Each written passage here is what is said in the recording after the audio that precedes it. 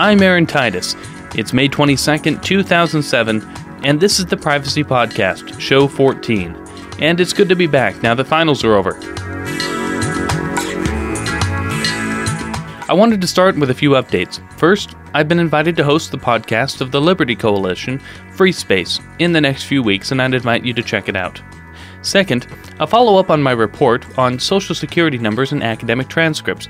The Privacy Rights Clearinghouse, privacyrights.org, and pogowasright.org published the results of my January 2000 survey on the subject.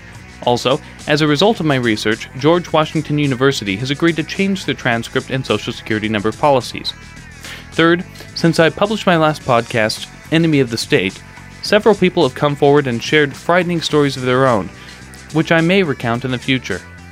I have written to the Department of Homeland Security's Office of General Counsel, the Senate Committee on Homeland Security and Governmental Affairs, the Senate Appropriations Subcommittee on Homeland Security, and the House Committee on Homeland Security. Neither DHS, a single representative, nor senator has yet replied to my letter. Fourth, my recent report on the Medical Information Bureau, or MIB, piqued the interest of the MIB's Vice President General Counsel, who contacted me directly. He asserted that they do have a data retention schedule, but that the policy was proprietary and confidential, and may vary based on a number of statutory and subjective factors. Citing another unpublished proprietary document, he also promised that MIB does not share any information collected over the phone with insurance companies. And finally, I've got a new blog at aarontitus.net/blog. Anyway, even though I haven't been podcasting, I wanted to let you know that I've still been busy. Well, I've been writing and podcasting about privacy for some time now. I wanted to take a moment and paint a picture of privacy and try to define it. Believe it or not, it's surprisingly difficult to do. United States law recognizes two strands of privacy. The first is decisional privacy, or independence in making certain types of important decisions. It's the right of privacy people talk about in reference to the landmark Supreme Court cases Roe v. Wade, Griswold, and Lawrence. Now, I don't cover decisional privacy in this podcast. The second strand of privacy is informational privacy, which is the right to avoid disclosing information about personal matters. It's the way that most of us use the word privacy. This podcast focuses exclusively on informational privacy. So, why do we need privacy? I mean, isn't it just a form of dishonesty? It seems that the very things people want to hide are often the very things others should know about. Or in other words, why do you need privacy if you have nothing to hide? I want to start by answering that question, famously attributed to the McCarthy era. Do I have anything to hide? Well, absolutely, I have everything to hide. The fact is, when people say, I have nothing to hide, it's usually not true. What they really mean is, I have nothing to be ashamed of, which may be true. But being ashamed of personal information is only one limited reason for maintaining confidentiality. Having something to hide is not an admission of some sort of guilt. I have much to hide for one simple reason. I cannot trust people to act reasonably or responsibly when they are in possession of certain facts about me, even if I am not ashamed of those facts.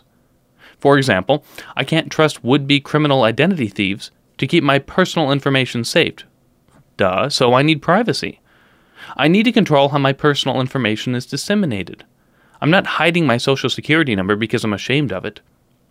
Studies have shown that cancer patients lose their jobs at 5 times the rate of other employees, and employers tend to overestimate cancer patients' fatigue. These are irrational decisions by the employers, and cancer patients may need privacy. They may need to keep their medical status private in order to maintain their job. Are cancer victims ashamed of their status? Of course not. A person may share intimate secrets with an ecclesiastical leader that they would not share with parents, because they fear parents may not act reasonably or rationally when presented with the same information. That person needs privacy. During World War II, the government acted unreasonably with census data about the location of Japanese American citizens. We all need privacy from government actors. In addition, can you imagine how much damage would be done to innocent people if you spoke every thought that came into your head? Or if doctors, lawyers, and accountants disclosed everything they knew about you? Well, of course, this is just a small list of examples, but here's the bottom line. The need for privacy is the recognition that most individuals, organizations, or institutions cannot be trusted to act reasonably, responsibly, in the best interest of the person, or in the best interest of society, when in possession of certain types of personal information. Humans are biased. We have limited cognitive and analytical abilities. We can never know or process all of the relevant facts. We are infamously poor judges of character, and we change our minds and come to conflicting conclusions. So, we need privacy to protect us from ourselves. So the next time someone asks whether you have something to hide, don't hesitate to say, "Yes, of course I do."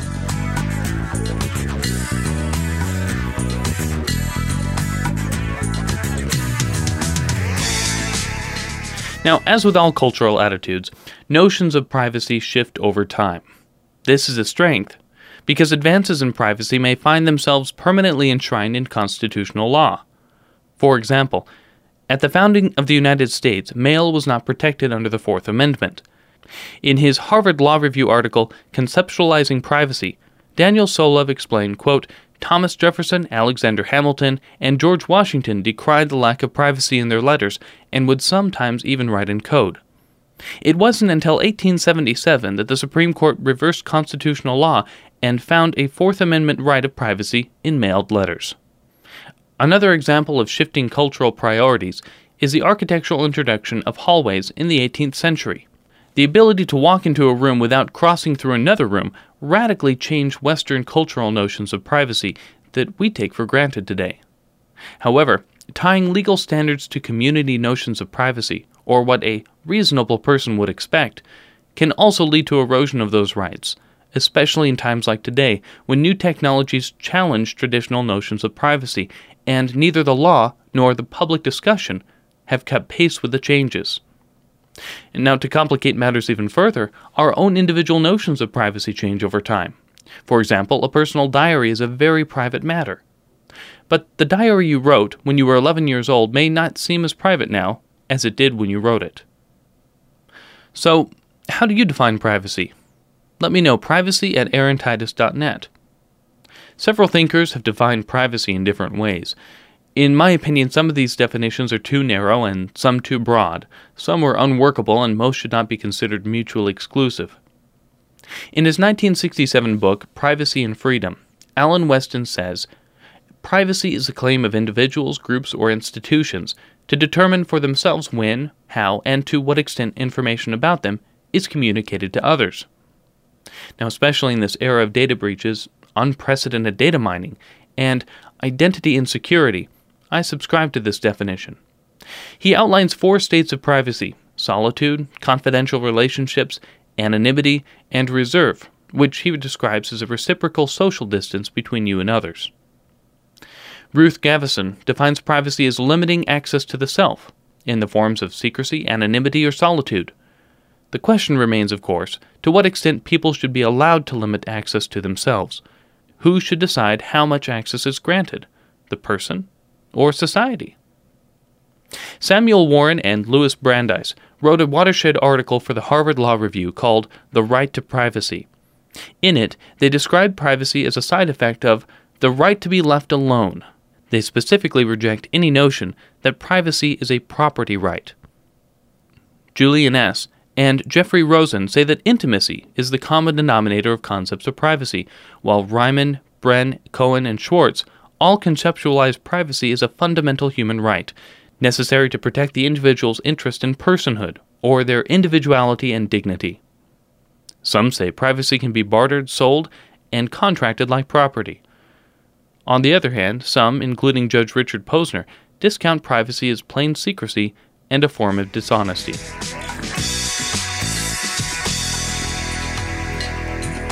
Now, before I go, I want to leave you with the concept of privacy, and this episode's privacy tip. Open up your favorite search engine. Now do the following image search. George Seurat, La Parade. Now, I know I slaughtered it a little bit, but I did that on purpose for clarity's sake. George is spelled with an S, and Seurat is spelled S-E-U-R-A-T. This is the single best visualization of privacy I've ever seen. On the right side of the painting, you will see a man in profile. Some of those image searches should give you a close-up view of the man. Instead of seeing a person up close, you will see a complicated series of blue, orange, pink, red, black, and yellow dots that together create the man's profile. Well, consider each one of those dots a single piece of information. Perhaps one is your address, your middle name, your pet's name, or your favorite color. Perhaps some represents family, and others represent your friends or church. Some represent your travel, magazine subscriptions, and purchase habits. Still others are your intimate thoughts. Altogether, they form your profile, a pretty good but not 100% accurate representation of who you are. And this profile is exactly what data brokers, government actors, and marketers, among others, are trying to determine. So, do what you can to shape your profile and determine who has access to your profile and what parts. Decide for yourself whether you claim the right to be let alone. And remember, just because you have something to hide does not mean you have anything to be ashamed of.